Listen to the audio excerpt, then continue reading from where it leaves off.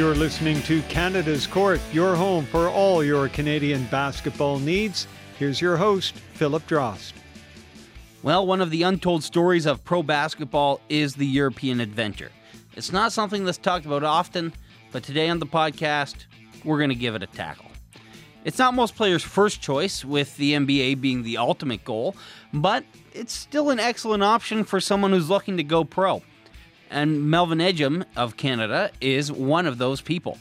He spent the past 2 seasons playing in Venice, Italy, and before that playing in Rome, and he joins me on the podcast now to tell me about his European adventure so far.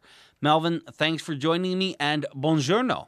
Buongiorno. It's a pleasure to be here, man. So the common thing is when you're a pro player that gets their first check, they go and they buy a car. When players in Venice get their first check, do they buy a gondola instead? No, I don't think so. I mean, it seems like it'd be the thing to do, but we live a little bit outside of Venice, so cars work fine just where we're at. All right, I just thought I'd check. Have you been on a gondola ride yet? Not yet. I've been on a lot of the water taxis and a lot of the boats, but I haven't got on the gondola yet. No. All right, and I've also another light question to start out here. I've heard you have a special relationship with the basketball. Could you tell me a bit about that? I'm assuming you're referring to my girlfriend. That cheat the ball like your girlfriend. That's exactly what I'm referring to. Yeah, basketball has done so much for me in my life, and at times I had a very intimate relationship with the ball. I consider the ball my girlfriend. Would talk to her, and it was just a fun way to get through a lot of the workouts and things you're doing. When things aren't going too well, you just got to treat her as your girlfriend. Hopefully you be good to her, and the basketball gods will be good back to you. So. Fair enough. I like it. Now, before we get into the whole European basketball experience, let's talk a bit about how you got to where you are now. So after college, you played some summer league with some summer league teams. How was that experience for you? After college, I played with the 76ers and I played with the Spurs. It was a cool experience. It was my first experience with the whole professional atmosphere. It was kind of rough. I didn't really play much with the Sixers at all. I didn't play at all, actually. I left early and went with the Spurs. And I had some good moments there, but didn't really play a lot of times there.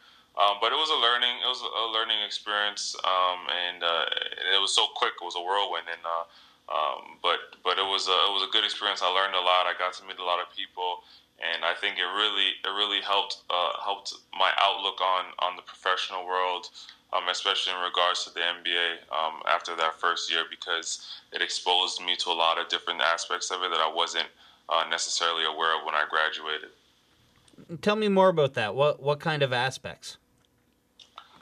Just the style of play, just the interaction with people. Every day you're meeting somebody, or you're talking to somebody from the organization, from the front office, from the when you play on those summer league teams for a couple of weeks. I mean, you're treated exactly like a player would be over there. So you get to meet a lot of people, experience a lot of different things, and and a lot of it came as a shock to me, and was just new. It was really fresh. I didn't have enough time to adjust and to play. Probably the way I would have liked to have played in one of those situations, but it happens. You live and you learn, and you move on. You use it as an experience, and then you go on, and hopefully you get another chance, or you can seize the moment. And then after that, you signed with Rome, correct? Yep. How did that come about? My agents were working on a deal. They had, their GM had been in Vegas, watched a couple of games, had seen a couple of my game tapes from college, and was interested in signing a player. And it just really worked out. Rome was a beautiful place. I mean, it's an amazing city, and the team the team was interested in me. We made it happen, and I was able to go out there and have a productive first year. We had some transition periods there that were pretty rough, but is to be expected when you're changing your lifestyle, going to a place where no one speaks your language, and really experiencing the European side of basketball for the first time. So yeah. Tell me a bit about the difference in play style between the European game and then what you were playing before. From college to NBA is definitely different, but even from college to Europe is extremely different as well. Some of the rule changes are a little bit different. The way they officiate the games are a little bit different. There's different rules, like the ball is live when you hit the rim, so it was a shock to me the first time I was shooting shots and it hit the rim and somebody goaltends it, and I'm looking at the ref, but it's legal play over here, and just different aspects of the game in that sense, as well as the way that they execute, just the X and O's of it. It's very system oriented. The court is a lot more clogged up. There's no space there. In the NBA, you have the 3-second offensive rule or defensive rule where you got to be you got to be in contact with somebody. So the paint is so open.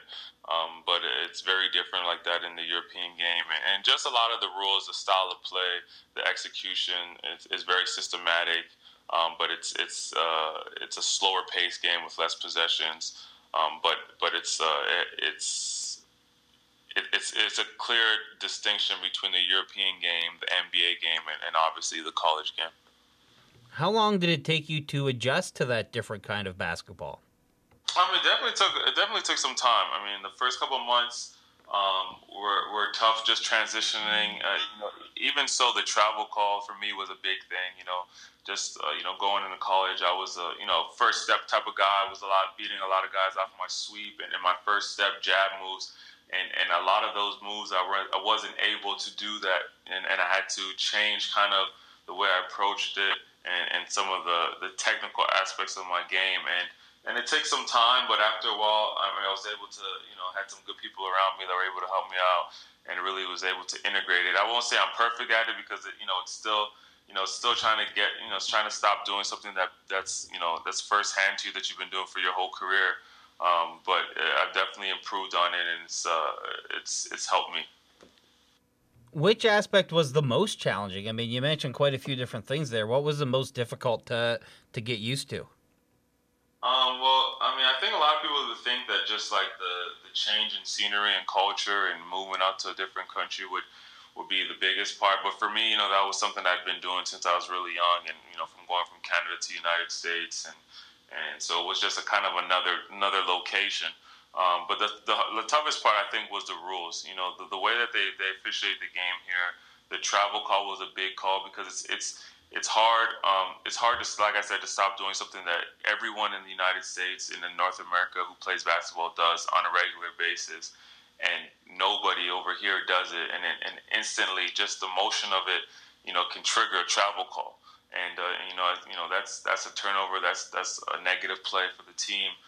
So it's very tough to stop doing that and to change that. Those habits and to. But it was something that I was able to do. That guys were able to teach me and help me, get through it, and are continuing to do so.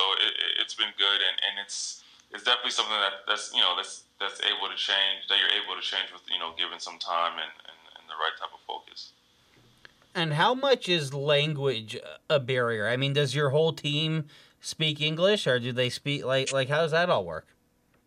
Well, we have a lot of guys that speak English on our team. We have quite a few Americans on our team, and even our Italians speak pretty good English.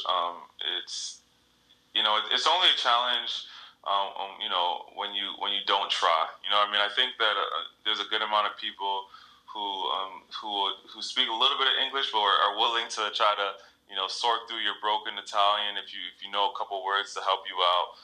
So I often find myself trying to put sentences together and figure out things, especially in the day-to-day life. But in the basketball community, a lot of the guys speak English or speak multiple languages, and it's not quite as difficult in that aspect. At least on this team.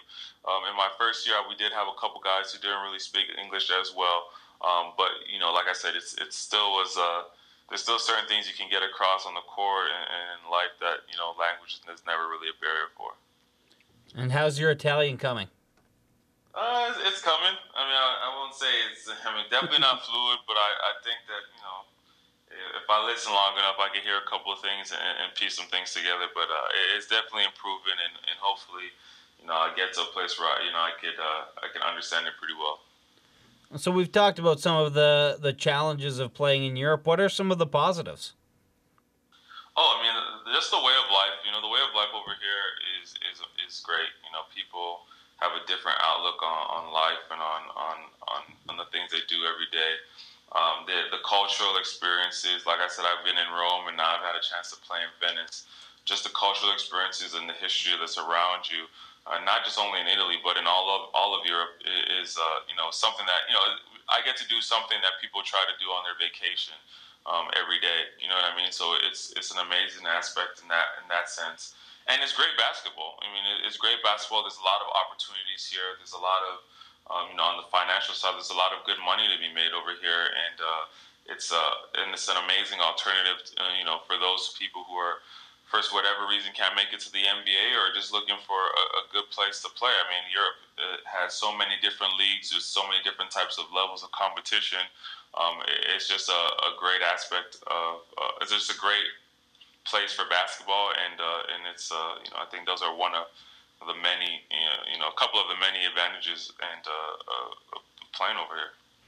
I'll tell you, when I got to go to Italy about it was almost, I think, 10 years now. I feel kind of old, but I remember eating pizza and gelato almost every day. The food must be a nice little perk. Yeah, the food's definitely great. I mean, Italy, I've been a lot of places